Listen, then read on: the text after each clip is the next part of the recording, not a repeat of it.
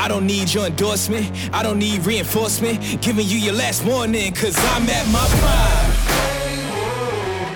Yeah, I'm at my prime. Whoa. All right. Hey, everybody. It's Ed Mazzucchelli with The Truth Behind Fitness. I have the pleasure, 2 weeks in a row, I get to sit down with some great friends, and I have the pleasure today, I got to move over because I'm out of camera here, with Christine McDonough, who, I don't even know how long it's been. Eight years.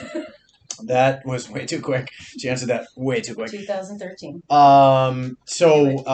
We started out, we met through Alicia. No. Stacy. Was it you first and then Yeah, Alicia? yes. Okay.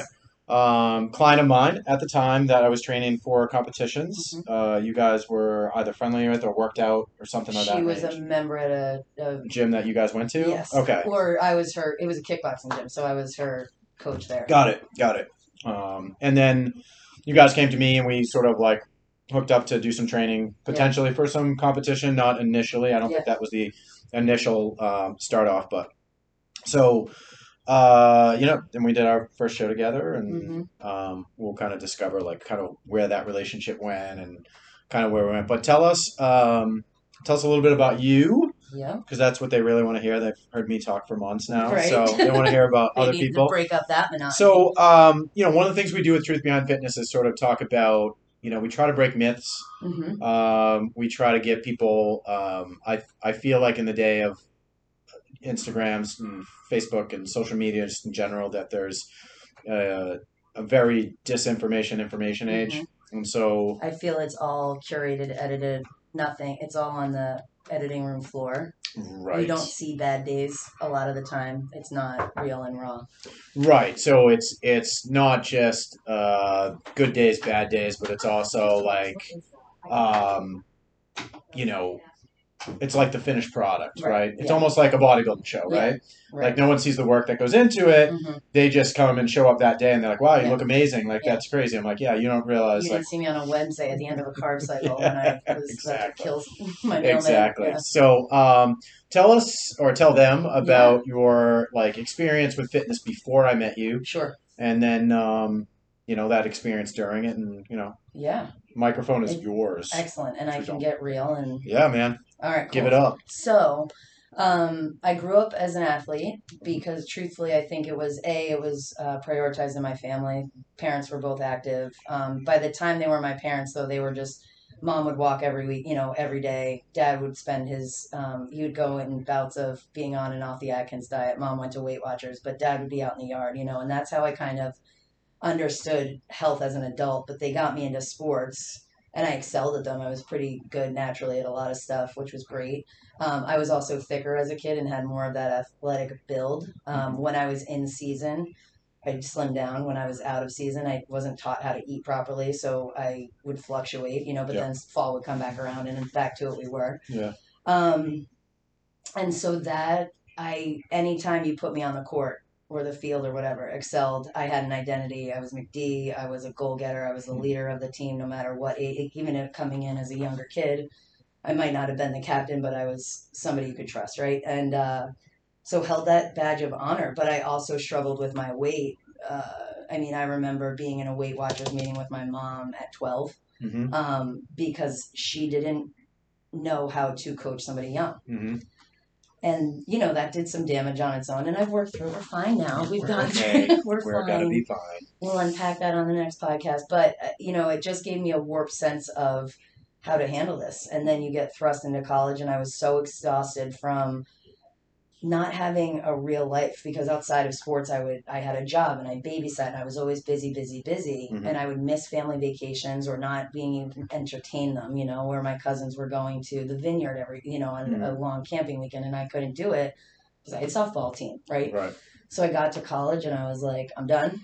And I was friends with all the athletes and that was dynamite because I still had that community and culture. But, I also, the football players like to eat buffalo chicken calzones at 2 a.m. when I thought I could hang. Yes, we do. I didn't hang very well. So weight, I gained a bunch of weight and I fluctuated in and out, but I went from being in high school, very involved, working a few jobs, being a community member, being involved in my youth group, to come to college, and I'm basically going to school, partying. I went to the gym one time. I was on the elliptical. I was like, this is for the birds. This isn't fun, right? Yeah. Like, I'm not running up and down a court. I can do that for an hour, but an elliptical for an hour? Are you kidding? So, and it's not typical that women are invited into the weight room. Mm-hmm. And it wasn't even until my senior year that my football friends were like, hey, come over here with us. And so I monkeyed with it a little bit. But I, back then, thought if I lift, I'm going to get bigger. And that was the last thing I wanted. Right. So I landed myself in a pretty deep depression by senior year. And in retrospect, it was because movement was out of my life, community was out of my life. Mm-hmm. All of those things that were tenets and part of my lifestyle braid were gone.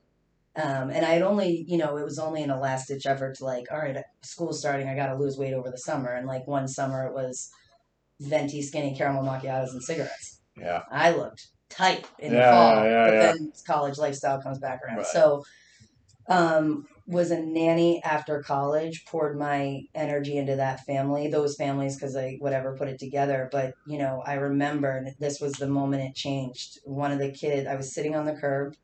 One of the munchkins came up to me, wanted me to play. I poked the straw in the juice box. I handed it back, and I chose to sit there and not be active instead. Mm. And that like really crushed me on a level, not in that moment, but when I thought about it later, I'm like, I'm 20 something years old and I can't run around with this kid. Right. And the week before that, we had played Wii tennis, and I came away with like a sore arm. Very sore arm.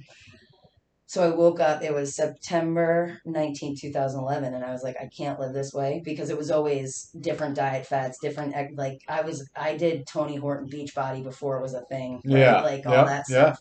Because I was desperate to find, that's why they have those marketing ploys at 2 a.m., because you're desperate to find help. Yeah.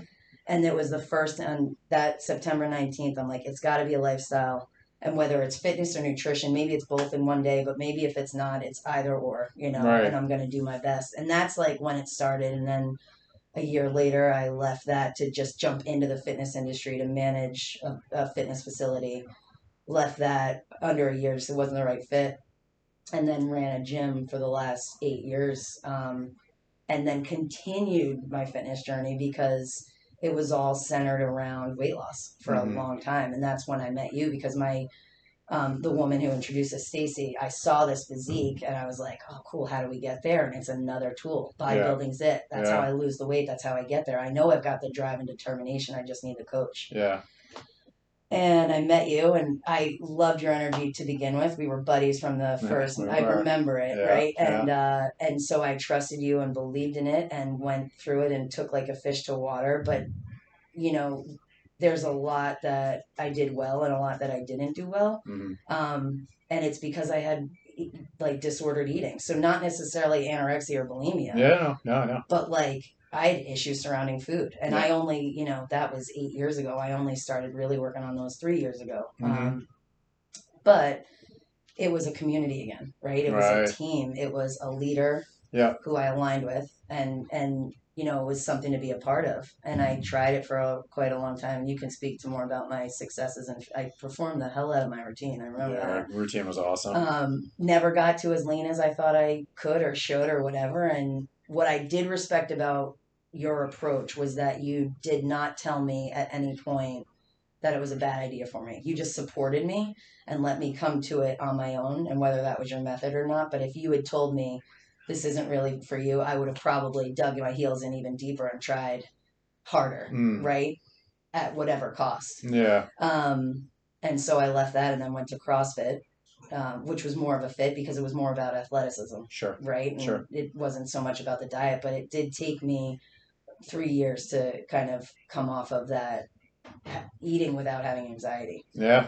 And then where else are we in the self-development thing? We're in the hell out of a gym, very successful business, made my name known in that industry and that whatever. And it was dynamite. But again, that was a mask for, I'm pouring all my energy into something and not focusing on self. And then a breakup just forced me to, put a halt on the energy hemorrhage that I was giving to work, to the relationship, to his son, to all of it. And I turned the spotlight back on me and found a therapist and started doing the real work. Yeah. And for the first time, it wasn't anything. It was everything outside of the gym. Yeah. And my life changed, and I'm at a very much. And then COVID happened, and like I even stopped working out more. And so I've in the last, let's call it year and a half, it's been more about what do I really need, you know, and it's the 23 other hours outside of the gym. Yeah. So now I found Reiki. I'm an energy healer. I'm a wellness coach. I have my own business, but it's more about empowerment coaching and getting people to understand. Like it starts with awareness and where you are, much like personal training. Like I did that for a number of years, but it's less. I don't want to count reps and sets right now. I need a break from that. I know. I know. No, it's great. It's fine. It If is that's great. your jam, you know? I mean, I spent an entire lifetime, literally a lifetime doing that. Yeah. And it is hard. It's hard to get away from that because the people that are drawn to it, people like ourselves that are drawn to be trainers, Yes. we're not there because we want to count reps and stuff like that. We are there because we ultimately feel like we can help you change your life. Correct. Yeah. So the hard thing for us, much like bodybuilding actually, is that it's not so my career paralleled in some respects what you're talking about. For me, so she was there actually the day I retired, actually. I cried. She cried. I didn't. I found his trunks in the garbage can, and I picked them up. I showed Alicia. I go, look at this. And then I was like, are you done? You were like, I think so. Yeah. We've told that story, but I know for me as I got older, bodybuilding had become less about the winning and the admiration as it was more of a personal thing for me. But at the end it had so much control over me. Right. And so when you hear the word eating disorder, right, when we talk about that openly, and I don't deter people from doing bodybuilding or CrossFit or anything like that. Yeah. But there are some warning signs that you have to be aware of. And so much like you said, 3 years, like me, I haven't competed. So Blake's 6, so I haven't competed in 6 years. Right. And I would say last summer, and actually you were the first one to notice it because we were at like a pool party. Yeah. And you're like, you look good. What are you doing? I was like, I don't really care about food anymore. Right. And I said that in a way like I eat really well because I choose to. Yeah. Not because I have to, or I want to, or I hate to say it, care what other people think. It's not like a dire need any longer. I don't count things anymore. I don't consider myself a bodybuilder anymore. I lift because I enjoy it. I play basketball. Like I do a lot of other things that I had never done before. Part of that is because I'm a spectator in your life, and so from afar I am taking. And Christine knows this, that like I'm not the one that's going to be like, I need this now, I need your help. Because she's great about it. She understands like how I work, so she'll send me stuff in like a very indiscriminate, discreet type of way. Like I know he needs this, so I'll say this now, but I won't overwhelm him because I get overwhelmed. I'm not great with emotion. Emotion. So well, it's the breadcrumbs, right? Like, it is. Yeah. It's like it's Hansel and Gretel, man. It's like the little things, and you know I'm good enough at picking those up. So, what I've taken away from the things that you have been sort of throwing out in the universe is the choice matter, right? So like everything I do now, based on the things, and I'll let you talk more about that because I'm not a professional in this matter, but it's what I've taken away from where you are now and the things that you're putting out there. Back to our conversation when we worked out, I'm not a professional. You know what I mean? I am, right? But like in this realm, it's like I'll always be a student. Well, I guess we're always learning. Yes. And that's what we're talking about. So like for both of us, bodybuilding was something that was a tool that we used for different reasons, right? Mine was insecurity because I was young and small. Okay, it's the opposite, really. Well, mine was still insecurity. Yours was insecurity, but it was weight loss. Yeah. So, like, mine was about to be because I wanted to be on par with my friends. I wanted to be bigger. Sure. I wanted to be like, I wanted them to look at me the way that they looked at like my buddy Joe, who was just huge, you know. And it's like, oh yeah, we get so, and that happened. Sure.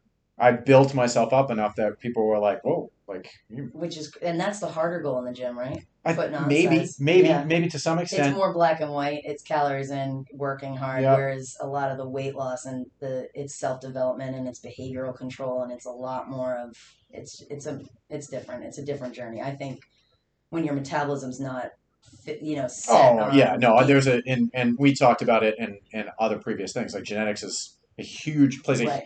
massive role in bodybuilding. Yeah. Wait, you brought up something like my my way or methodology when I meet somebody is if they're willing to go the distance, Mm-hmm. and I'm willing to take them on, right? Because you connect with people, Right. all right? And we know from previous for people we've had on teams that Mm-hmm. they're well, he doesn't like me. It's I'm no, not. I'm not he for just everyone. doesn't connect. Right. And I got better at that as we went on too. Mm-hmm. It got to a point where if I couldn't connect with somebody, I was like, you know what, I'm going to do you a disservice. Right. You're going to be disappointed. Yeah. Because you're not going to get what you want out of this. Right. There was a book that it was given to us at a conference, and it's called Book Yourself Solid, and it's a book specifically for personal trainers. Mm-hmm. But this area, bleeds into the rest of my life where you meet with somebody, you do the consultation. I need to make sure that you're a good fit for me, because if you're not, yeah, I'd love to take your money. Sure. There's nothing more. Right. Let's fill up that cash bucket. However, I'm never going to look forward to our sessions. We're not going to align. It's going to end up being just a struggle for me when we should just be able to be passionate about what we do. Surround yourself with the people that do work and fit in your life. Right. And they called it creating the velvet rope. And so, and that spans from, family to friends to business partners to clients. It really, to things you like, volunteer positions or where you decide to donate your money. Like it's create that circle that you truly, truly believe in. Right. But anyway, back to you. No. I think it's listen, the beauty of a podcast is like we don't have to follow any format, which we're not.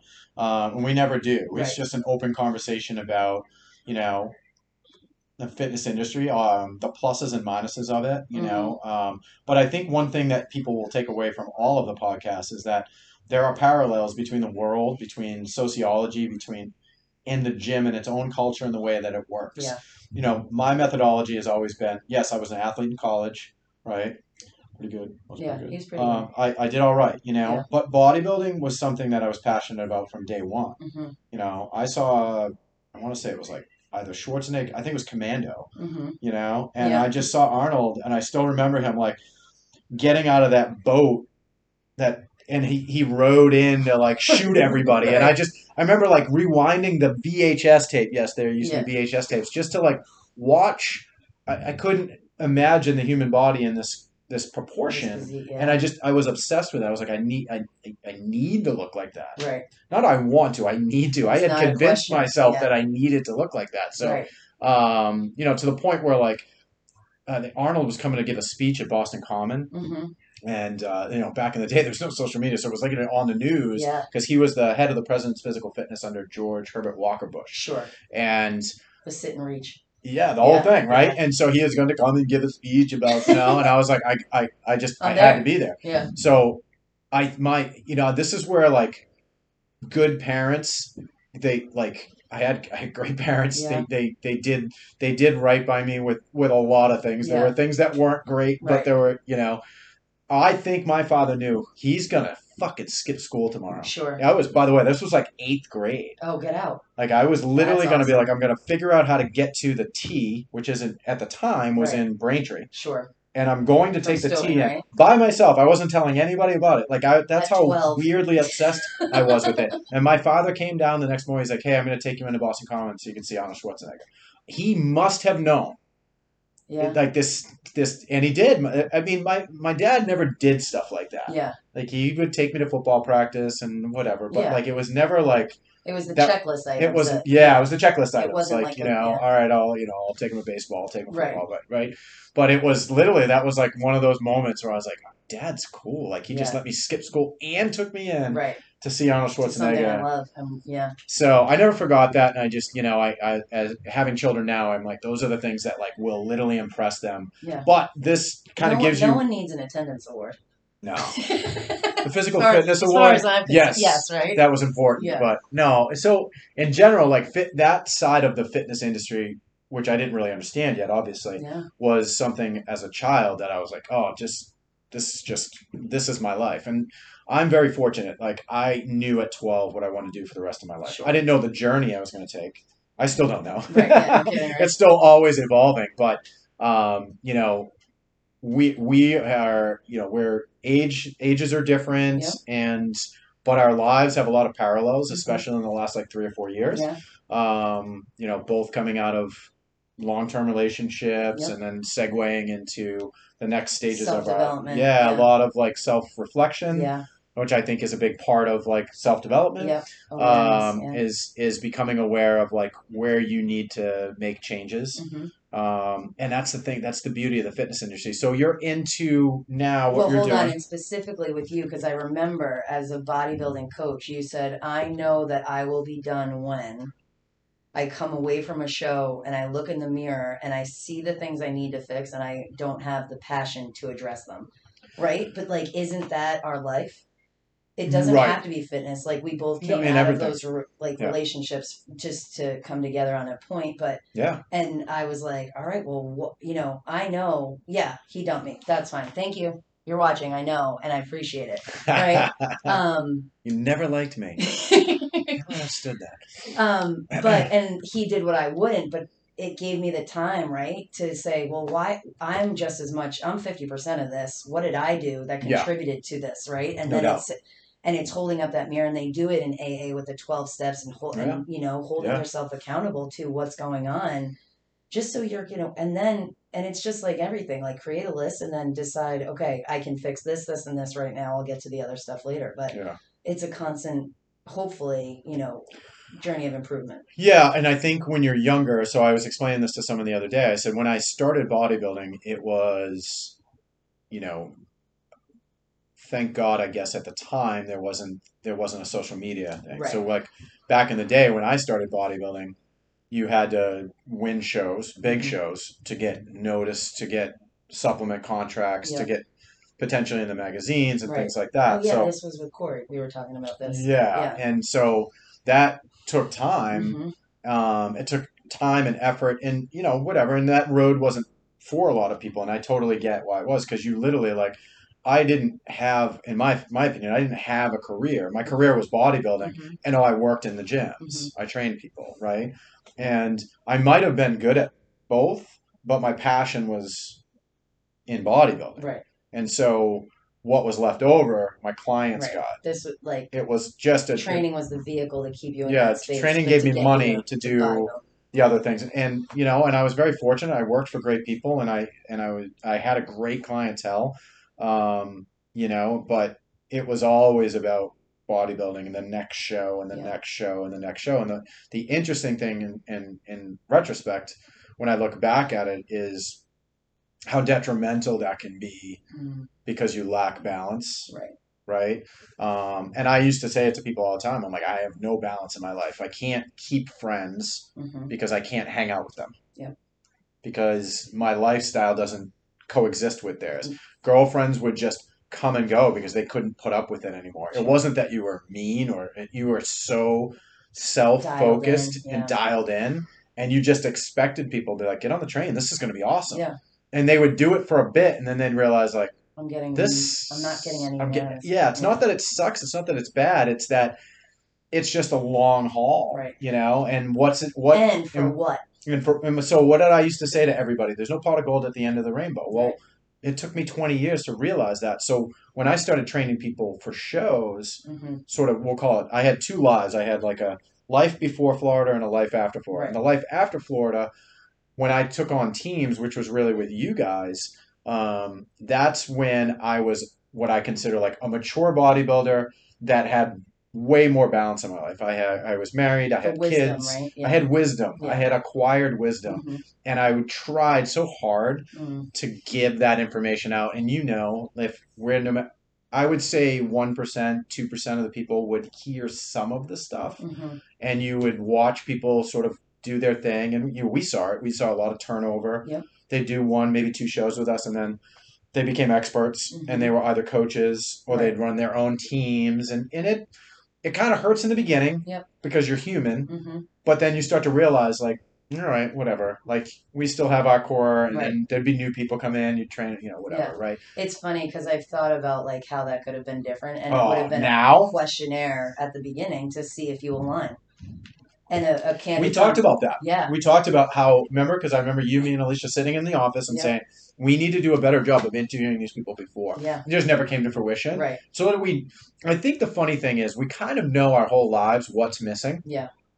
Unfortunately, it just takes us a long time to fill in those pieces. To say it out loud. Say it out right? loud and Yeah. kind of acquire the wisdom and the information and or let down the guard to be like, therapist. Right. Okay. Yeah. Not an embarrassing word to say anymore. Mm-mm. Like, no, in my 20s, I would never say that to Sure. somebody. At 40, if you don't have one, I don't know what you're doing. Right. Like, And then also, it's a complicated world, Sure. And it's even still, there's still a stigma. I mean, it's certainly falling away because I feel like now, regardless of, yes, there's a health crisis on our hands with Sure. regard to obesity, Yeah. but there's a mental health crisis Oh, going there's on no right doubt. now, Yeah. and that's where It's going to get worse, too. Yeah, oh, for sure. It's But not like gonna- that's where the next wave is, Yeah. and it starts with, again, so I could keep going back to it, self-awareness. Yep. You need to be ready to be honest with yourself. And I feel a lot of us, and that's what I feel personally that COVID did. We're all, quarantined, you're stuck in your home. Mm. You're doing the same thing every day. You don't have the distractions of going out to dinner or the bars or driving your kid to see Schwarzenegger or Little League or whatever it Mhm. is. And now it's like, oh my God, this is what it's all about every day. I've been running and supplementing and hiding a lot of this with all those other things in my life. The distractions of life. Correct. Yeah, no doubt. No Yeah. doubt. Yeah, no, I think there were definitely, so I think that's why the mental health issue is what it is today, Mhm. because a lot of people couldn't handle that. Sure. I think for people like ourselves that were starting to make that turn already, Right. it was like I know because we hung out. Yeah. We were able, before vaccinations, we got together because we were upright. Like, Yeah. hey, are you comfortable with this? Yeah, Sure, man, come right. on over. Yeah. We were outside. Yeah. But we I knew I needed social interaction. right, You know? and so and, it was. and that's also like, keep in mind, like, I feel like a lot of people were forced to stay inside. Sure. I've already had, and we'll talk about this at time, I've had my my spiritual awakening. I've done the hard stuff on my own, and I'm like, oh, sitting inside for a few months, this is nothing compared to what I've gone through. Yeah. But no. people Yeah. weren't ready for that. But I also knew myself well enough to say, I need to relax a little bit with these rules and go see my buddy. Yeah. No, I hear you. And see I hear ya. my quote unquote nieces. Like, I Yeah. need to see these people. Yeah. You know? No, I know, and So, all right. So let's tie in where you currently are. Yeah. Because I think, obviously, with a lot of stuff we just talked about, it'll make more sense Sure. now. Yeah. So you talk about Reiki. For sure. Okay. Yeah. So let me back into. So I'm in the role as a personal trainer. Yes. It wasn't apparent to me. I've heard the term life coach for many years, right? Yep, And yeah. 3 years ago, I was 31, and I'm like, I remember saying it to Rita Bailey, who is a nurse and one of my older, more mature clients, but she had known me like basically my whole fitness industry career. And I was like, yeah, I'm just feeling called to be a life coach of sorts, but like, what do I know? I'm in my early 30s. She's like, do you know how much I've learned from you? Like, you're already doing that. And then the light bulb clicked, and I was like, oh, yeah, sure, rep set's fine. But I help people with lifestyle, Sure. wellness, nutrition, rest, like stress, all of those things.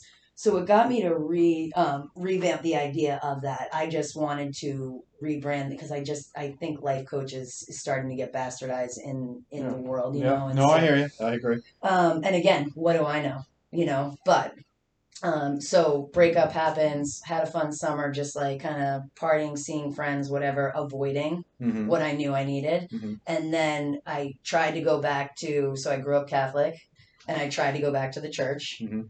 And I did it like a typical Christine, like, all right, we're going to shoulder this. It doesn't feel 100% right, but I'm going to do it. I had friends that I was going with, like, there Mhm. were a lot of benefits, but like, and you'll appreciate this as a businessman, week 2, instead of the homily where they're trying to talk about the gospel, they ask for money. And I was like, this is just a bad business. Like, you need, right? So fine. Largest nonprofit in the world, right. just saying. Yeah. So I kept going because I knew I needed something. That wasn't it, but like I needed to bide my time and just hang my hat somewhere. And one of my personal training clients kept talking about, or she had mentioned therapy in our work together, but then she also mentioned Reiki, which I was familiar with. So Reiki is energy healing, and I'll get into that, but she had mentioned it, and I was familiar with it because my aunt did it when I was in high school, and then my sister became a Reiki master as well. So I was familiar with it, and my sister encouraged me to put my name into an online like attunement thing, which doesn't make sense now to non-Reiki people, but basically how do I become like Reiki qualified? And it was like, you can put your name in this website and they'll do it. And so I did that. And looking back, yes, things started to kind of change in college for me on that level. But, so my client mentioned that her therapist was a licensed social worker and did psychotherapy, which I knew actually. So my mom passed away and I went to go see a therapist then. And it was day one. And, you just know people. And I was like, this woman is educated and she knows her stuff, but she's not the woman I'm going to do the deep dive with. She's going to get me through the coping of mom, but we're not doing that. Yeah. And then I met Liz, my then therapist. And so it was, 30 to 40 minutes of just talk therapy and the harder stuff. But then she would end it with Reiki. So that was the first time I had like hands-on and energy healing. So Reiki is either hands-on or off, but it is taking universal life force energy, which is in everything, right? It's in the trees, it's in you and me, it's in everything, and channeling it. So I'm essentially, and this is a perfect visual, you can't see it, but it's a milkshake straw. So when you are Reiki attuned 1, 2, or master level, the straw just goes from being a regular McDonald's straw to getting to like milkshake size. So I'm just a conduit between life force and you. So I'm a channel. Yeah. It doesn't hurt me if you're going through something. I don't take that on. I don't take that burden on. Yeah. I work to clear you and essentially aligning your energy, your chakras. So that's what I'm a Reiki master now. Yeah. I've been doing it for 2 years, but I just started my own wellness practice of, Reiki, but then also wellness coaching. So again, the other 23 hours in the day. Right. Yes, people come to me with weight, which I'm an expert at. Sure. In terms of, hey, I'll tell you everything I did that didn't work and maybe you can learn from it. Right. But let's just talk this out and be open about, things in your life. But a lot of just trying to get people to be the better selves. So I've labeled myself as a Reiki master, but also conscious wellness empowerment coach. Nice. Yeah. It's cool. We're doing it. Very cool. Thank you. Very, very cool. Yeah. So, to me,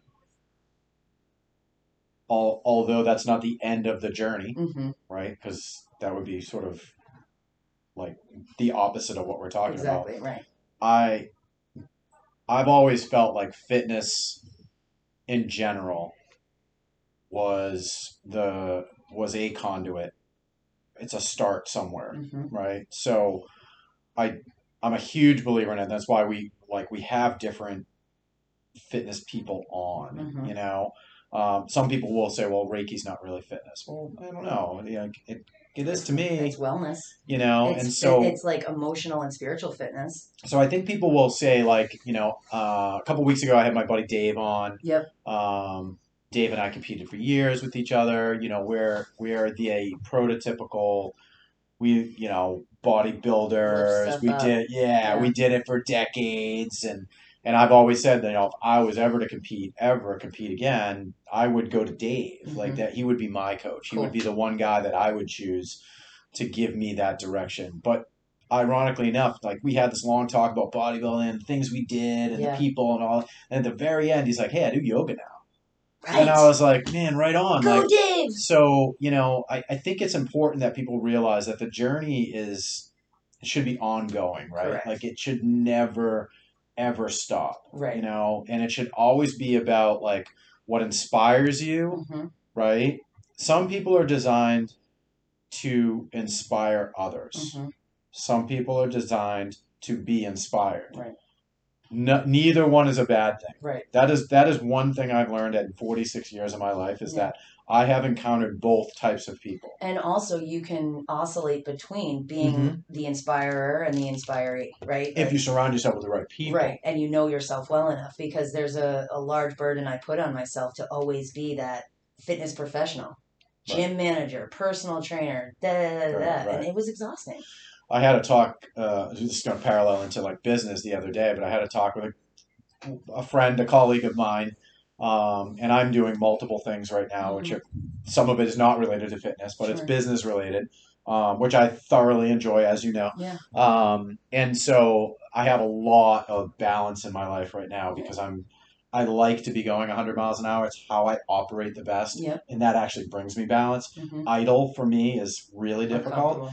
Just uncomfortable, right? And it used to bother me that I couldn't relax. And I'm like, wait a second, maybe this is just my natural design. It is my natural design. And I enjoy it. Yeah. Right? And so from next podcast, we'll be doing a human design profile on there. I'm just learning it. Nice. A lot to cover. Lovely. So as we're discussing this, we were having really kind of a nice, candid, open discussion about like kind of where I'm at as a business person, right? And it so parallels my fitness journey. And I said to him, I said to this particular gentleman, I go, yeah, I'm like, it's running someone else's business has allowed me to take a step back from my own business and see all the faults that I was never able to see while standing in the middle of the forest. Right? And that's why that sort of analogy exists. And you can't see the forest amongst the trees because you're so emotionally connected. And so one of the things and also burdened with the day-to-day stresses. Like when you walk in here, there's no time to just, because you'll walk in here like, oh, paper towels out in the bathroom. Right. I remember I knew I needed to join a gym separate from where I worked because one day I was going to do a deadlift PR, and a woman fitness I remember you telling me this, taps me on the shoulder, asked me to fill the sanitizer dispenser, and I must have shot her a look that like sliced her head clean off. Right. I was like, got it. You know, see those movies where like, lady, there's 3 plates on each side of this bar, what are we doing here? No awareness, but whatever. But you can't. It does, and it's funny because anytime, and now there's a piece of my life where I feel like I am going to be a business coach of sorts, an operations coach, and it's because it's so much more fun for me now to walk in somewhere else and say, again, like a client, let's do an assessment, strengths, weaknesses, what do we need to work on, and let's create a plan to improve it. Right. Because you and I are designed in this life to improve ourselves, others, fitness, business, whatever else, And that is actually, so that's, you just literally stole the words out of my mouth. That's exactly what I was saying. What I've come to realize, again, through fitness, through this journey that I've taken, was what my strengths and weaknesses are. And my strengths are always going to be whatever I can do to help people. Right. And the fact that I just happen to love numbers and they geek me out and all that fun stuff. That has allowed me to these new challenges or new opportunities. Yeah. And in this conversation with this gentleman, who I've known for a long time, I basically said to him, I go, I've literally, some people burn bridges. I have literally flame torched and nuked them. And now looking back, not one of those things was anybody else's fault but my own. Okay. Specifically because I was so ignorant and so angry that I couldn't execute A, B, and C, which was 100% my fault because I wasn't delegating. I wasn't doing the things that now, 15 years later, I look at. I'm like, this is so easy. Sure. Why in the hell? Why was I trying to take it all on? So I equate that to like the same journey in my fitness industry, right? So like when I started my gym, we went from like 0 to successful like that. I was like, like everything else I've done, this is so easy. Right. Then we expanded. Then it was 2 gyms. Then it was, got to restrict now, back to 1. Then 1 gym was just all sorts of bad decisions after other because it was all ego driven, much like part of my bodybuilding career. Sure. Once it became about my ego, I became less successful. Mm-hmm. And it's funny because after the work I've done in myself, when I see somebody speaking to creating that velvet rope, if I see a big ego coming, I'm like, we're not for each other. Yeah, this is not going to work. I have no room for you. Right. And I think you probably could be really cool, but I know myself well, you know? And I know athletes in general, like that's a part and parcel to, and that traditionally comes from either someone else building you up or early successes or something along that line that you have built up this sort of narcissistic view of yourself, you know, and therefore you're or using it as a mask for insecurities. It could be the insecurity piece, like the opposite quite a bit of that, yeah. But it's funny, so like now that it's all sort of like much clearer, again, it's self-awareness, but like, so for me it was probably about, I would say when I got separated, right, my marriage, that was like a full big slap in the face, like, you know, take a step back, a lot of therapy, a lot of like self-discovery and this sort of awareness, because I didn't go to therapy and be like, what did she do wrong? What I did is I said, all right, I'm the common denominator here. And I think if I can interject for a moment, because we both did this, where it's, I always mess it up, so you'll have to figure, like beat a horse to win the race, like I'll beat a dead horse to win the race. I will do everything I can to keep the whole system moving. Right. Regardless of things. How you feel. Right? It's all right, it's trudging, and that's what Anthony gifted me through the breakup was, rather than waking up in our 40s or 50s saying, I hate you. This isn't working, and like we have to do, or we live it out and it's miserable for a long time. He just stood up and said, nope, right? And it's the same thing. I put in all this work, and it happened with sports teams, it happens with businesses, it happens with relationship, but it still failed. Right. But why? Right.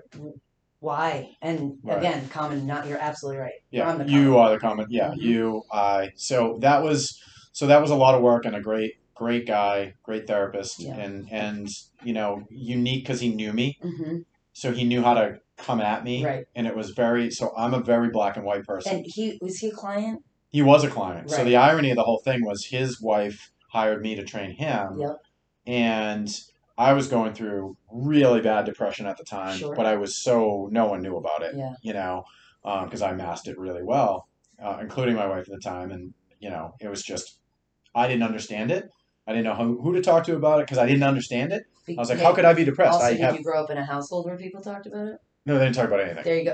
I grew up in an Italian household. No one talked about anything bad. Hey, it doesn't happen in the Irish one either. I gotta be honest. So, but that's the thing. It's like, you weren't, now with your girls and the children that you've brought into this world, who whether you like it or not, you're their role model. It's like, I get it. You can normalize therapy and conversation. You know, so.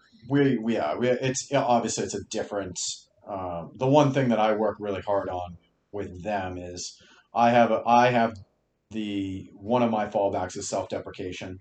Do it all the time. Yeah. And that's an insecurity. Yep. So you do it so that someone doesn't say it ahead of time. Right. You so cut them off at the pass. I work on that a lot of time with them. Cool. Right. So there is no work on it with you. There's no self-deprecating. And we work on negativity. Like, you're literally too young to talk about anything negative. Yeah. I say it all the time. I was like, there's nothing until you start paying a mortgage and taxes. Right. You have nothing negative. You get stuff all the time. Right. But it's like, that's a learned behavior. It is a learned behavior. Right? Like, that's a mindset. Yep. And it's much like racism isn't. No. It's taught. Of course it is. Negativity is taught, and it's a cancer. It is. Much like racism. But, like, it will spread if you keep fostering, if you keep putting fuel on that fire. Yeah. No doubt. It'll torch your village. It's nuts. Yeah. So the interesting thing about the whole thing, kind of bringing it full circle, is each journey has parallels to the next journey, where it actually leads. And if you're just become slightly aware when you're younger, I wish I was more aware when I was younger, but if you're just open and slightly aware when you're younger, like in your 20s, you can make definitively better choices for yourself. all right, which sometimes are hard. A lot of the hard choices are the ones where I messed up. Right. The easier ones were okay, like, you know, like, and I don't do, and I tell this to my kids, but I also say it to everybody. I'm like, regret's like a wasted emotion. Mm-hmm. So don't regret it. Just look back and be like, okay, No guilt, don't shame. do that again, I or learned my learn my lesson. lesson. Right. Sure. And that's it. I think, like, you know, with each, because failure, and my friend Mandy, with whom I do women's retreats, and Rachel, but Mandy said, like, nothing's wasted. Failure, there are lessons to be learned, and you take on what you need to know, you know, and then you cut it away. That's I it. often think of Warren Buffett when people start talking about failures and successes and stuff like that, and he does an interview, and it's a town, like a forum. Yeah. And people will ask him about, like, oh, what was the first time you made $1 million? Well, like, you know, he's a billionaire. Sure. Like, of course. Yeah. You're gonna ask him. You know, he's 80 something years old, and he's like wise. And he's wise, Yeah. right? And so there's a quote, and I'm paraphrasing it because I don't have it, like, you know, locked into my brain, but he basically says, I'm always amazed at how everybody asks me when I made this and how much I made, Yeah. and how did I know that what stock was going to be this, or this commodity was going to be this, but no one ever asks about my failures. Because I've failed 100 times more than I succeeded. It's just that my successes were huge, and everybody focuses on that. I would rather teach people my failures at this point in my life. Yeah. I did this, don't do this. But that's what we do as coaches, whether fitness, and that's my main goal through my wellness practice is, hey, I did, right? Specifically with weight loss, I did Atkins, I starved myself, I over-exercised, I did carbs, I did it all. Yeah. I don't want you to go through that. So here are the bullet points of what I learned over time in an effort to kind of give you some shortcuts and hope you don't have to make this journey as long. Because I hope you don't hit it at 31, 34. I hope you hit it sooner. Right. But sooner could be 43. I don't know when your journey started. Right. You know? Right. Yeah, everybody, I mean, you can't control when somebody gets to you. Right. And I've always said that too. Like, I have a young kid that wants to be a bodybuilder. And I'm not like, oh my God, don't do this. But I'm trying to give him perspective. I was like, you're 18 years old. Great. Be 18. Be 18. Yeah. I said, enjoy it. I was like, if it was me, and you know, he's like, I want you to be my coach, blah, blah, blah. I'm like, all right, well, before we go down that road, I don't think you should get on stage until you're like in your mid-20s. He's like, wait, what? I was like, yeah. Nobody wants to hear that because you want the instant gratification of. I was like, first of all, you need to do the work. Second of all, you need to live your life. Okay. The beauty of bodybuilding, especially for men, is that it's actually a later journey because your body matures, and there's a whole reason why you should be competing in your early 30s. Right.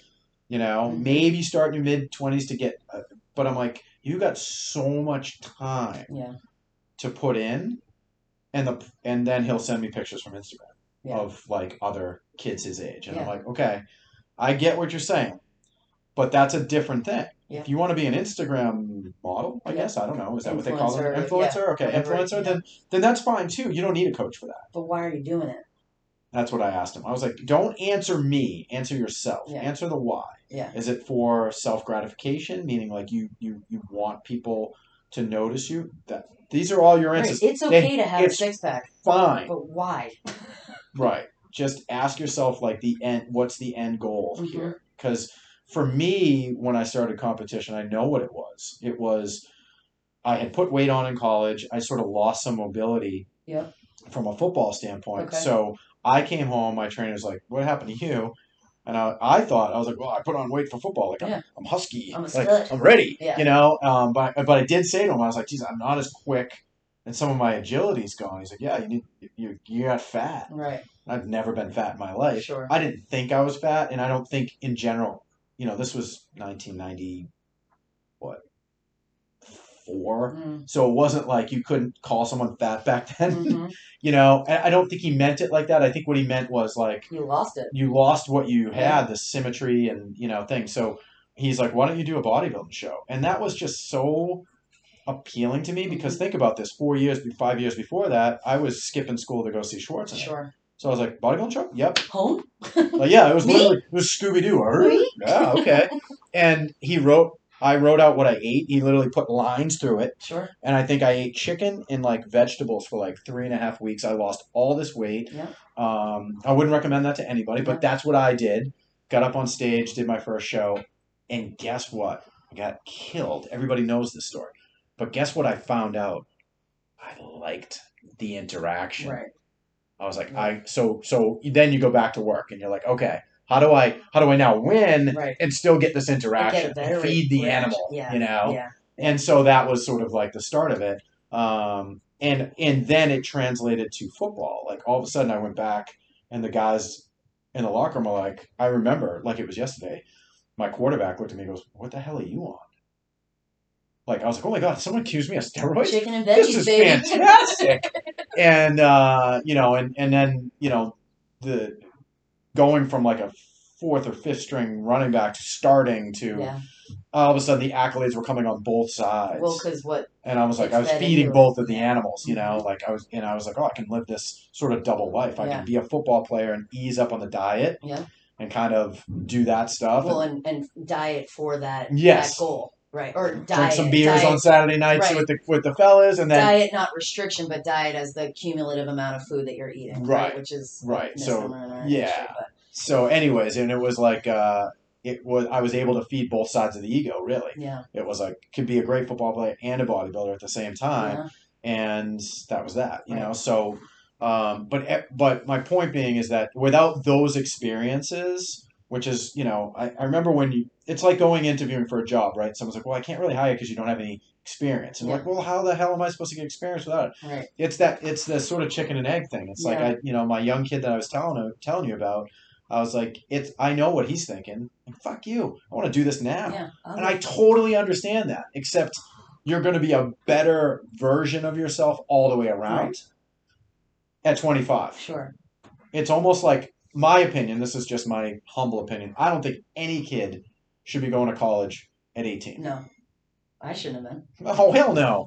I Um, was way too immature. No, and like the amount of money it costs I know. to go dick around for 2 years before you specialize and figure out what your major is. I mean, I would love to see, in a grander scale, like the JUCO or the smaller community colleges, and then you exit out and Mm-hmm. Yeah. go into. So do your 2 years, Get save your family prereqs $100 done. grand, Yeah, get all your prereqs done, and then you go off to your higher institution. Because by the way, you'll end up at better schools. Yep. Because you should be able to do a little bit better. right. And You get how it works because a lot Yeah. of schools don't prepare. Like I was fortunate to my parents prioritize education, so like I was prepared, yeah, but not maturity wise. I wasn't. No way. I mean, it I took could me write the hell. I wrote Yeah. paper. I should have a minor in CJ because of all the athletes they were all CJ majors, and I wrote a ton of papers, yeah.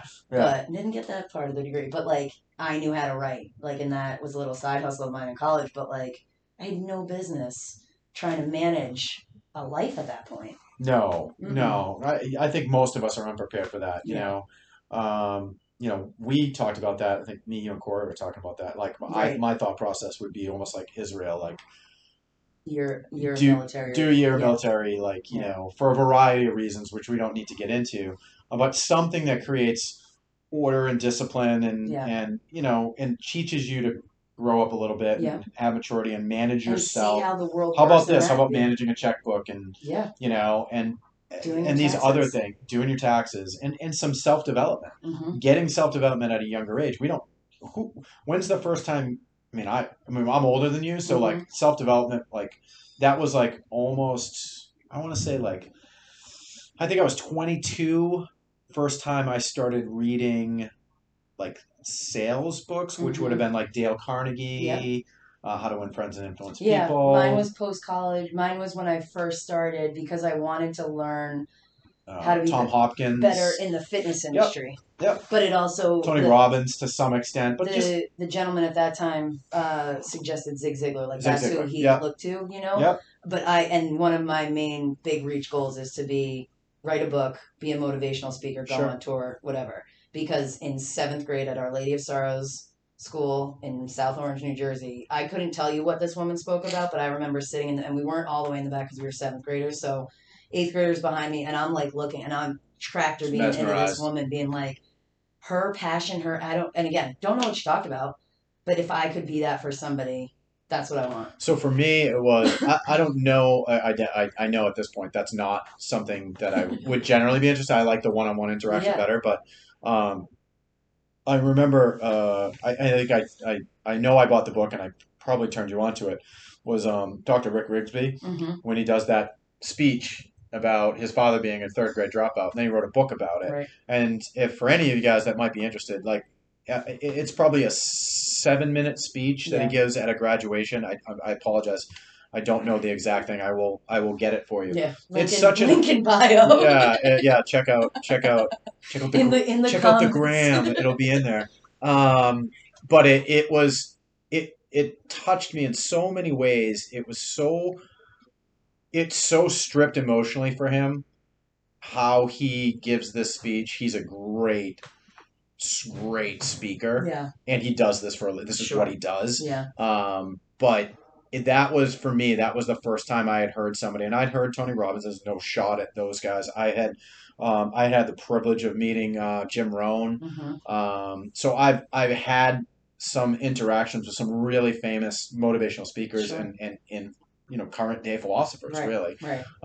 But it was Dr. Rick Who Rigsby. work for a lot of people, but Oh, back to like I yeah. know now you're not the coach for everybody. I know that too. Right. Those people weren't the right motivation for you. Right, because Yeah. they couldn't connect. But it was Mhm. one guy giving a 7-minute graduation speech Yeah. about his dad Right.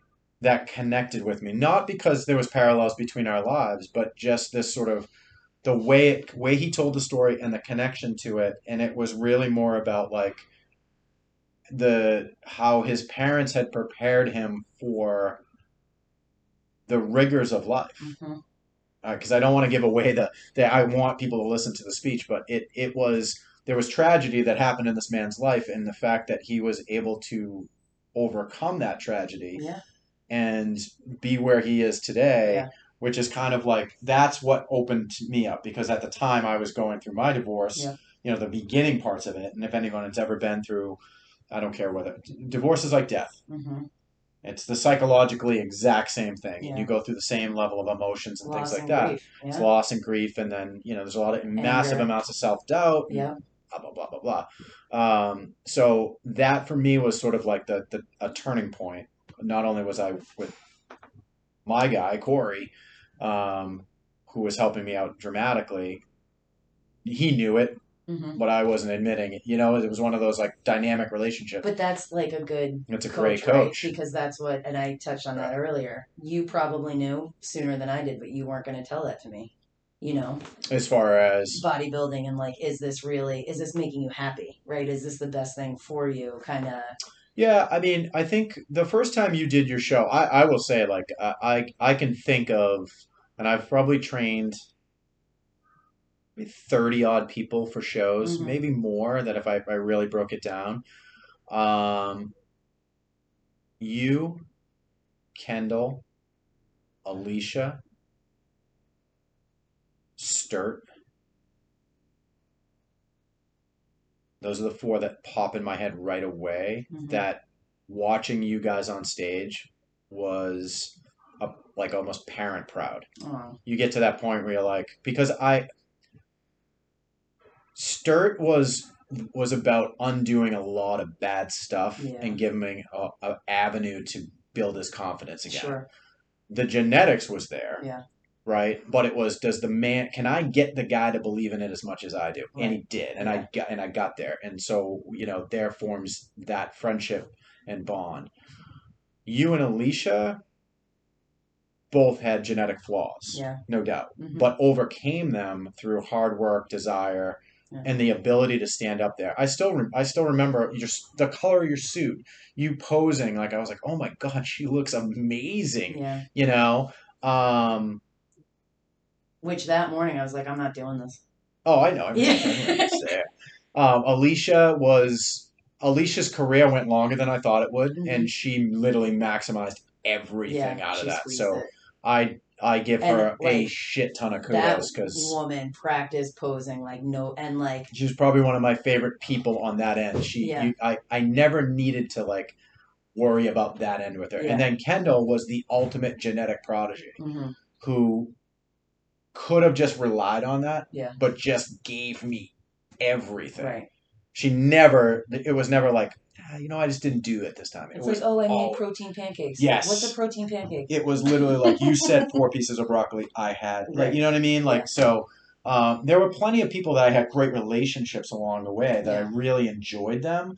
But some of them were like, Jeanette. I mean, there were some of those people. I don't even remember a lot of the names. There's a couple girls from Worcester that were genetic Monsters. prodigies, Yeah. and for one reason or another, it was either the connection wasn't Right. there, and then there were others that like didn't have the same, or there were some that were really genetically gifted. There's one particular woman I'm thinking of right now that just wouldn't give me the effort. Right.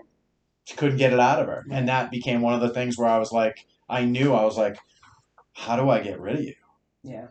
Because this is dragging me down. I'm bummed Right. out by Right. this, I'm trying to think of others. Like there really wasn't a lot. I mean, The about our team, just to talk on it briefly before Yeah. we get back to like the other stuff, is that we became the team for like we gave everybody a chance, whether you were a genetic freak yeah, or you were a female in your 40s who wanted to do a show to say that you could do it. bucket lists were Right. fine by us. Yeah. You know, the problem is when, or what I viewed, and I think we ended up running up against was the people that we treated everybody the same. They got the same prosing practices. They got the same time. They got the same Right. nutrition, the same level. Yes. They got all the workout stuff. Right. Like we did everything and treated everybody the same.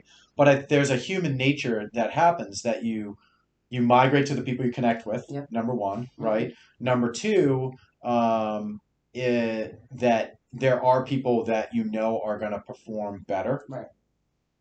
And by perform better, they're practicing, they're posing, they're probably more gifted genetically. Right. So you migrate towards them. And there's that, or then like it's like, or you fall in love or with they- the people that are hard, like the harder workers. right. Like the You know? person that doesn't buy their heels after we told them to. I'm like, why are you here? Right, What are, right, right. the energy or lack thereof. Lack is thereof. present, It's all about, yeah. So, a lot of like, I mean, I'm glad we did it. Yeah. I thoroughly enjoyed it. I was glad when it was over. Same. Yeah. Because a lot of lessons. there were. And from not just interpersonal and how to manage people, right? Because like that's what Sure. has become a strength of mine over time. But also like how to run something, like run Right. a business differently than a gym. Well, and for me, it became our in-house show. Mm-hmm. I was like, Right. oh, cool. You know what?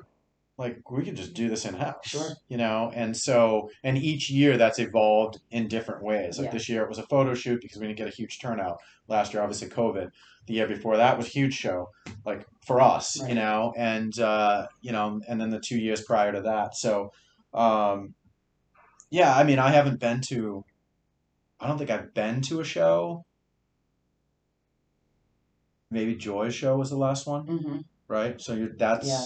I knew my 5 years and ago. Alicia helped me with this because you hang on to like, I'm a bodybuilder, right? Yeah. And she's like, oh yeah, I stopped following people. So on Instagram and Facebook, I started hiding friends or just unfollowing them completely because Yeah. I was like, I don't want to see it's not making me feel good. Yeah. I You hear know? you. I hear you. Yeah, And yeah. that helped like a big switch. Well, I think so. To tie that all into this like sort of like health fitness thing, Yeah. I do think that social media, in my opinion, and you get it. This is sort of hypocritical. This is literally going to go out via social Yeah. media. No, watch it. Yeah, I mean, definitely watch Definitely it. This is awesome. Subscribe for sure. But in general, one of the things that Corey taught me right off the bat was like, listen, you need to cut out people out of your social media when you have a falling, because it emotionally, Yeah. it takes up space. Yeah. So whether it's former clients you have a falling out with, or people that have worked for you falling out with, Yeah. or your ex-wife, Right. like Or friends of. or and- friends yeah. of and stuff like that. So that's honestly, it's awesome advice, and it's not And you're it's not healthy. doing anybody a disservice. You're literally doing yourself a service by saying, hey, you know what? Like I don't need to. I'm not one of those people in general that needs to see everybody's stuff anyways. Sure. But I Do I- certainly don't need to. But I definitely don't need it in my face about Yeah. stuff that I know is going to either upset me or take up room that I Right. just don't have the capacity for yeah, right now. putting up that boundary for yourself Right. to protect Right. yourself. So yeah, there's a lot of things that there's so many parallels. I mean, we've ventured off into some really Yeah. interesting space today. So, we're gonna wrap up, but tell me in a nutshell. This is me in a nutshell. Um, what's the next year of your life look like? Like Year, as huh? far, That's yeah, fascinating. yeah. Well, I mean, like, where do you Yeah. see your practice going? Tell me a little bit about like what you're doing out in For Zion. sure, yeah. You know, So right now, I mean, I've been at one brick and mortar location for 8 years, and what I'm loving about, and it's taken me 5 weeks to kind of come down from having all those plates spinning in the air, um, and just be able to relax. But I'm really enjoying being able to kind of uh, choose my schedule. That's huge, right? So that freedom. But with that is coming like a smattering of different things. So big into the women's retreat space right now, and Mhm. that will eventually in time be co-ed, and things and whatnot. But just wellness. I did a retreat in May out in Minnesota, at the Point Retreats, which is a phenomenal facility, and they do a myriad of different things. But when we were doing the calls for that to prepare, it was we were specifically worried about people creating a wellness web. Yeah, talk to your doctor, but also talk to a holistic practitioner, work on energy healing, talk to a therapist. Like, your life doesn't just have to be prescriptions and what the doctor says and your Right. BMI, right? Right. So there's that. There's the wellness. So that's the next retreat is out in Zion. It is another female specific retreat, and that's going to be in September and amazing. As a Reiki master, I can teach Reiki. So I have a Reiki 1 course coming up as well as a master course with my mentor turned colleague. Mm-hmm. So that will continue, probably just bringing more awareness to people, just kind of getting their energy right, because it's like a safe space where it's like, I know there's a mental health crisis on everyone's horizon, Yeah, no but doubt. maybe if we just talk about it in terms of like energy expenditure and like kind of filling your cup back up, it's a little bit more tangible and safe for you or anybody, not you specifically, but Yeah. my viewers, to just understand and conceptualize rather than be like, spiritual awakening. It's like, no, I don't want that yet. Yeah. I just accepted a position as a adaptive personal trainer for kids for a summer camp, Nice. which is it's 4 weeks. I'm so excited. I've got virtual clients. I'm helping out at a gym, still like kind of moonlighting as a trainer, Mm-hmm. and I'm just finding my groove. Cool. And it for the first time, I'm living my life by my own terms, which I don't think I've ever really done 100% up until. It's really cool. It's really I fun. mean, don't quit your jobs today. No, right? don't. Yeah. Don't just quit your job. Although Ed's hiring. I am hiring. I finally got her to do some work for me, though. We did it How many times did I offer you a job? a whole bunch. My Okay. favorite is your. Wait, hang on. Let me count Yeah, the there it is, little right? marks. Yeah. I've got 18 I'm tattoos. like, I can't leave. It's all good. But yeah, I think like, we're in the fitness industry, but wellness specifically. What I will say, and you have 2 girls, and I don't know if you've attempted a French braid yet, but it's coming, okay? Okay. A French braid starts with 3 pieces, and then you continually pull hair so that it turns into the. So a braid usually is like a ponytail that you just intertwine the 3. Yeah. French starts here, and that's what I like. A wellness profile, right? There are a few core values in your life that you need, and I believe one of them is fitness, specifically movement. So my business is called Conscious Wellness and Movement. Yeah. Again, I'm not here to count reps and sets. No. That's not my thing. Yeah. But I do believe that it's a pivotal piece. You need to be healthy. You need to be moving.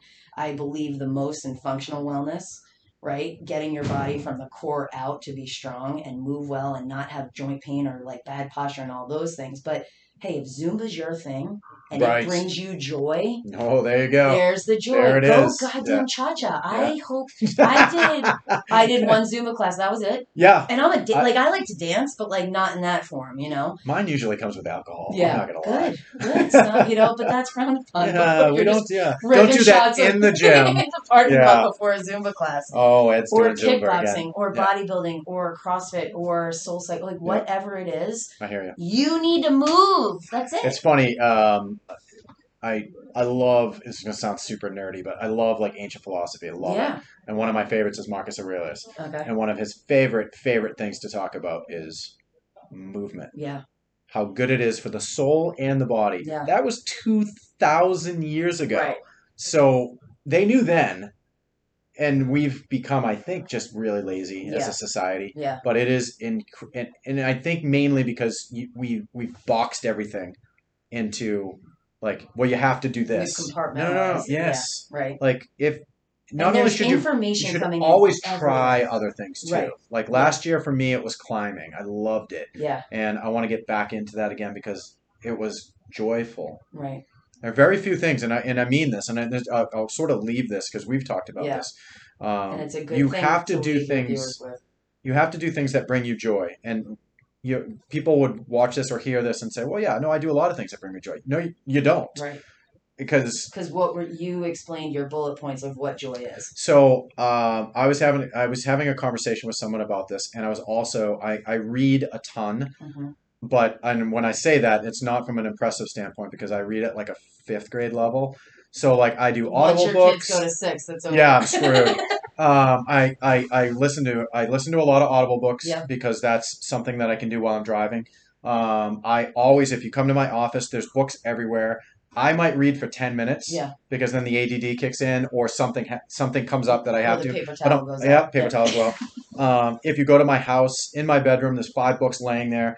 I pick them up. I read like a passage, or I'm always trying Curious. to, Yeah. Curious George here, right? And I'm trying so hard to feed that other side of my brain, so it helps me make more intuitive decisions, Yeah. better decisions, and more educated Yep. decisions. One of the things that I was listening to was Matthew McConaughey's Green Light. Yes, and I still haven't downloaded it. And I still owe you a book too because I got to get you that Oh, Stoic yeah. meditation. But anyways, during this sort of dialogue, and it's phenomenal because he's a wonderful narrator, Yeah. which makes a huge difference when Huge. you listen to a book. But everything he talks about is like your life gives you. Everybody's like, well, life gives you green lights and red lights. Well, you can choose to pay attention to the red lights, Mhm. or you can just focus on the green lights. That's sort of his philosophy. Is like Mhm. green light, green light, green light. A lot of people don't take them. Mm-hmm. Right? So he talks about why he's been successful because he was like, at a young age, I was taught to take the green lights. Mm-hmm. Not just stop at the red lights, but really take the green lights. Right. Anyways, he brings up a point about joy, and he starts talking about joy, and there are things that he's done in his life, and it's variably only been a few times that he's had pure joy, but he seeks joy, not happiness. And I was like, what? Who doesn't seek happiness? Right. Well, if you start to break down the difference, right? Happiness can be fulfilled with stuff Right.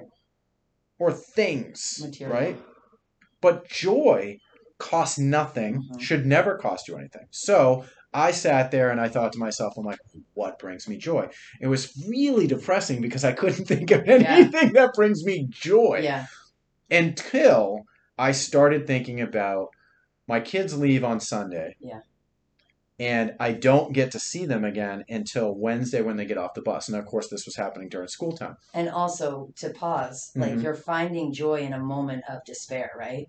Sure. Right? Of Like course. those 3 Yeah. days without them is probably pretty tough. Yeah, I mean You that know? was the not to harp on that, but the hardest part of that separation was that 72 hours was, or slightly less, whatever, but was I think I talked to you multiple times about Yeah. it. The hardest time for me was the hour before they left. Yeah. And that time frame before when they came back. Yeah. There was a huge amount of anxiety before they left. Yeah. That was intolerable. Like Mhm. I turned into somebody else. Yeah. I would snap at them. I was so I had to get a control of that. And then that became an easier thing to do because Corey and I worked on like, you basically got to keep me busy. Sure. And so we came up with a schedule. Like, okay, I'll drop the kids off. I'll go food shopping. Right. Like it was just keep your mind going, Yeah. so it's not idle. Yeah. And so we came up with ways of Sure. doing it. So yes, it took some. So my point, I guess, we're getting back to the joy thing was when my kids get off the bus, right? They get off kind of down the street, like 3 or 4 houses down, Yeah. right? And I always make sure I'm home. I mean, there's literally nothing that will keep me from being there when they get off the bus, right? So I'm always home. Traditionally, whether it's snowing out, it's 20 below, or it's 97 degrees, I'm there in the driveway, Yeah. right? And traditionally, I'm at the top of the hill. We have a long driveway, but sometimes I'm on the porch or whatever. Leg day. Leg day, yeah, leg day. Bog you I'm down. sitting in my little chair on the porch. But anyways, long and short of it is, they don't walk home. They get off the bus and they're just flailing. Yeah. If you watch this video, it's like arms are flying, bags are going. No coordination. Just there's there's not a lot of athleticism going on there, and they just can't. It's that 30 seconds is the most joy I take out of my week because it's pure. I don't have to buy it. Mm-hmm. It's embrace. I get a huge hug. Sophia's my hugger, Yep. And Blake will run as fast as she can. And then she sort of gets there and she's me. She's more stoic. She's more like, she gives you the shoulder. she gives me a little bit of like, she's like kind of like, hey, what's up? Yeah. And so we're working on it, so now, so she's the one, like Sophia will give me a big hug. So now I make it so Blake has to give me a kiss. Okay. And so I'm breaking my habits. Right. By saying like, okay, like healing, generational healing. But that's my pure joy. And you know what? It's okay. If I only have one, it's all right. Sure. There will be more. There's tons more. Now I know what I'm looking for, though. Of course, right. And so I would challenge everybody, not to, one, listen and or read Green Lights by Matthew McConaughey because it's phenomenal. And his life story is actually really great. And I think it'll change your mind.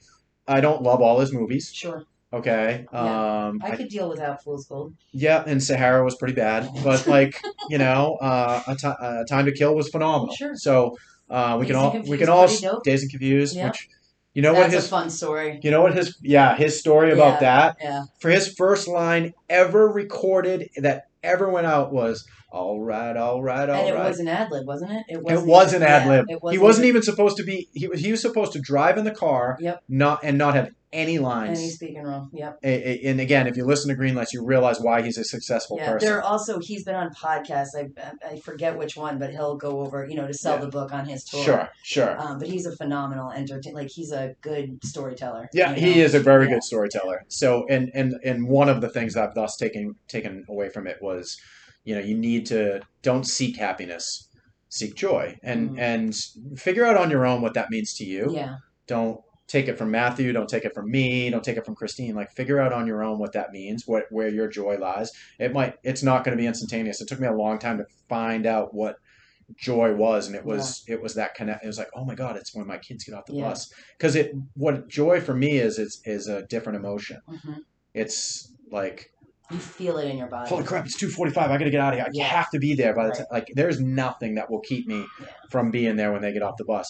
One, because my mom was always there. Mm-hmm. And so there was a sense of like, mom's always home. Right. Mom's going to be there. Regardless of what's going on. Regardless of what's going on. There's like a safety, and in my case, my kids don't get to see me for that period of time. So there's that it's almost like, it's awesome. It's like reconnecting, Now it's summer vacation. We don't get the same, exact same thing, but joy is joy. And if I think most people don't. But then summer vacation, fine. But you talked about Father's Day and what that brought to you, your kids bring you a ton of joy. My kids bring me a ton of joy. And you know what? And so for me, that is enough right now. Yeah. That's enough. And so I get a lot of questions about my life on a regular basis, and a lot of people don't love the answers. And I'm like, I am very content and happy with where I'm at, and that is what we want for our clients, our friends, our family. You can't fix everybody, but you can help them, and to the extent that you can help them, and once you realize you can't, turn them on. I mean, I did that with you and one of my people. I was like, I can't coach this person anymore. The connection's not there. Can you help this person? Yes, I can. All right, great. Right. And that will work until it doesn't work. Right. Yeah. Right. So, all right, we're gonna wrap this up. This was phenomenal as always. We'll bring Christine back because hey, and not to be too emotional, but you bring me joy in our friendship. I know you said that to me. And that's super. That's it's super okay. nice. You might get a tear, but I cry off camera. Our long-term friendship and what we've gone through, both together, individualistically, the good and the bad. The fact that I can call you in any moment and know you're there for me. Absolutely. You're on the porch, man. I'm on the porch. You're waiting for me on the porch. Always. Yes, stud. I know. I try. Yeah. Well, no, I will say, one more small little story. going to your sister's house 3 years ago now was a bit of a lifesaver for me. That was a really emotional time in my life Yeah. because there was so much going on. That's when And- we really started first hanging out too. That summer. Yeah, well, that was a big Because like when things started to change, I was like full court press. I'm there. Like Ed's in my life. Like let's do this. You know. It was big for me. Yeah. I needed a support system. I didn't know where. I was like, I don't know where to turn. And for me to pack the kids up and drive what turned into like 8 hours. forever to New He's like, I'm Jersey. still in Connecticut. I'm like, what the hell? Yeah, I made a bad decision. I got We're off. skipping the outlets. Yeah, in we're a gonna couple skip the weekends. outlets, Yeah. but that was what I came to realize was that like there are really good people out there. Yeah. Your sister, who I'd never met, Nope. like took me and my kids into your house and just treated us like family, and I Yeah. was like, you actually treated us better than family, because my Depending. family wouldn't do that. Right. But that was huge. Yeah. That was huge. And And so that's like like, driving away was actually leaving that house that day was hard. yeah. Because I was like, oh my God, my kids had such a good time. Yep. And it was so comfortable. I'd finally gotten a level of like sleep and comfortable. And I Right. was like, oh, this is just everybody that was there. Normally, I don't like to be around a lot of people. Yep. It's just not my thing, and especially people I don't know. Sure. And I was all like, all of a sudden, it's like next day, oh, we're having a party. There's going to be a bunch of people you don't know there. You're going to have to hang out with all of them. Figure I it was out, like, man. okay, cool. Yeah. I was like, this is it. I'm breaking Yeah. out, breaking the mold. It's Yeah. happening today. So that was And huge. that's That was like huge. So I can't the wait to go back and see Yeah. her. But that's like, and this is dragging on long, but like one thing that was taught to us by our dad and our family was you're always welcome in our home. Yeah. And so like friends are family. You're just the family we choose. So Right. you're an honorary McDonough. Never thought. Well, I do have a little Irish in me, so.